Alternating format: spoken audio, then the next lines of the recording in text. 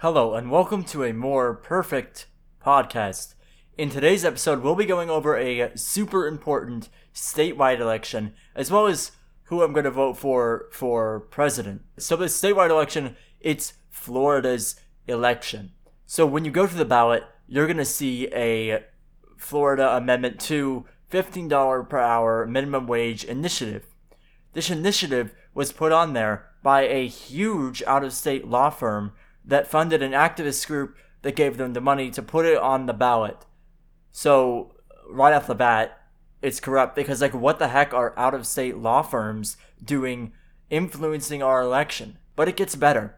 So here's what it says on the ballot.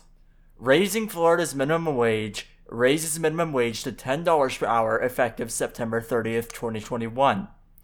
Each September 30th thereafter, minimum wage shall increase by $1 per hour until the minimum wage reaches $15 per hour on September 30th, 2026. From that point forward, future minimum wage increases shall revert to being adjusted annually for inflation starting September 30th, 2027. In other words, it keeps going up after $15. Even worse, there's no provision in there to take it down in the event of an emergency, such as a hurricane, God forbid another pandemic, or seriously, God forbid, a war. There's no coming back from this. And in my opinion, if you're going to propose a super radical amendment like this, you should at least have a provision to take it back down in the event of an emergency. So any progressives out there that are listening to this, I think we can at least agree on that this really isn't a well thought out amendment.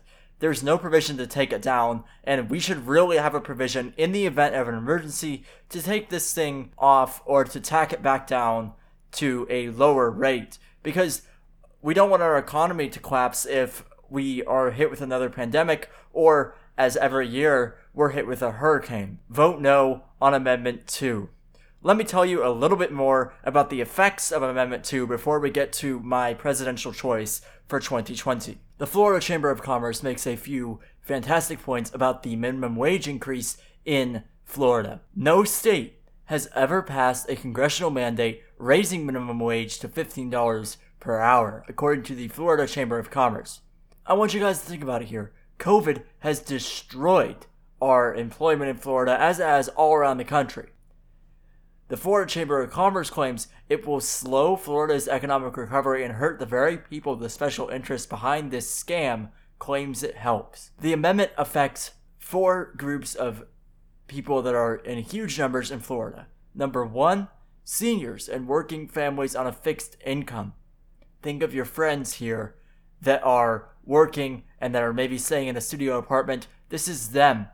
It's effectively a tax increase, which would drive up inflation, increase the cost of living, and it would force seniors, old people, and working families to pay more for necessities like food, clothing, and haircuts. Because, once again, the economy is interconnected, people. Once you increase the minimum wage, you start seeing the ripple effects all around the economy. It would affect tourism, jobs such as attractions like Disney World, hotels, and restaurants that are forced to already operate at limited capacities due to COVID-19 would be significantly impacted by the Amendment 2 mandate.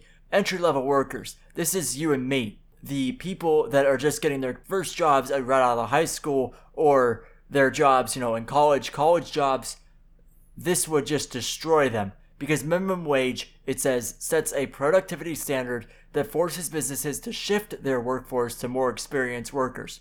This will leave fewer jobs for entry-level workers, leading to a decrease in job training and opportunities for students and those looking to re-enter the workforce. It's a garbage amendment that would just destroy our first-level jobs. The 4th group of people that it would affect is part-time wage earners.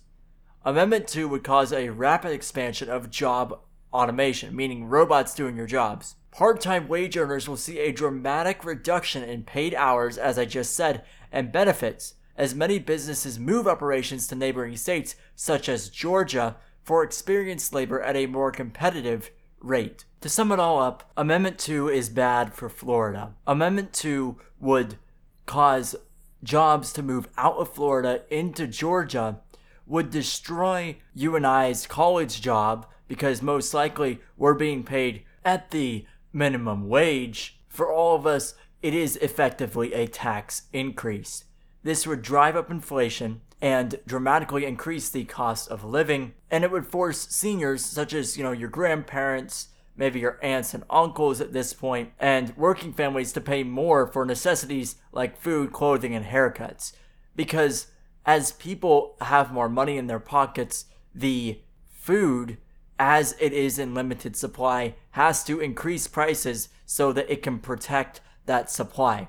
Because they don't want people just buying up all the food because they have a bunch of money. So the prices would necessarily have to increase to protect that supply from a shortage. For all of those reasons, I do encourage you to vote no on Amendment 2 when you go to vote in the state of Florida. It's very, very important. In other news, I'm voting for Donald Trump in 2020. Here's why. For one, Trump's got us into no new wars in the past 4 years.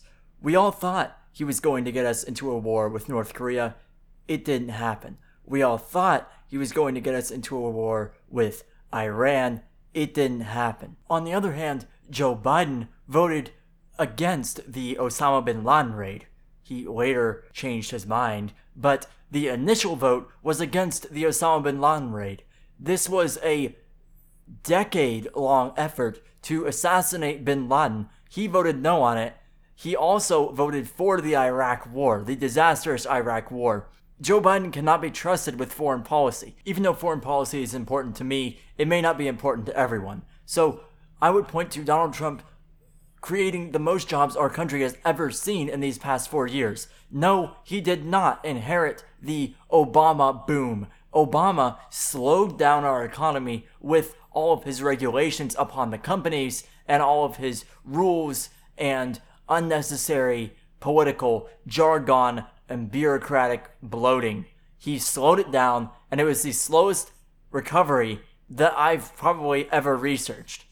Trump, on the other hand, removed these regulations and caused our economy to skyrocket. Before COVID, the economy was doing fantastic, and if you want the economy to recover, you vote Trump. If you want it to be stunted, although it'll probably still go up because of Trump's actions, you vote for Biden. But it gets even worse. On Joe Biden's website, he advocates for a $15 minimum wage if he's elected. We just went over why a $15 minimum wage is bad.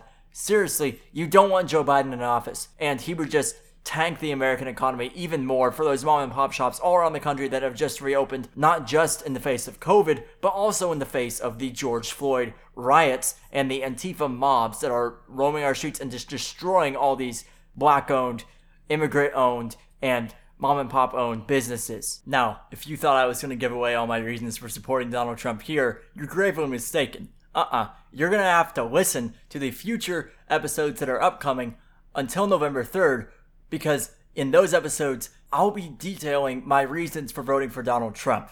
But I'm going to spread it out, so you guys have to listen to those episodes upcoming, so please subscribe, rate me 5 stars on Spotify, Apple Podcasts, wherever you are streaming. It really helps us pop up in the search results, which I greatly need, because right now I'm second in the search results if you search up a More Perfect Podcast on Apple Podcasts. I really want to get to number 1, and I believe with more 5-star reviews, that can happen. So go down there on Apple Podcasts and rate me 5 stars. Have a great election, and have a more perfect day.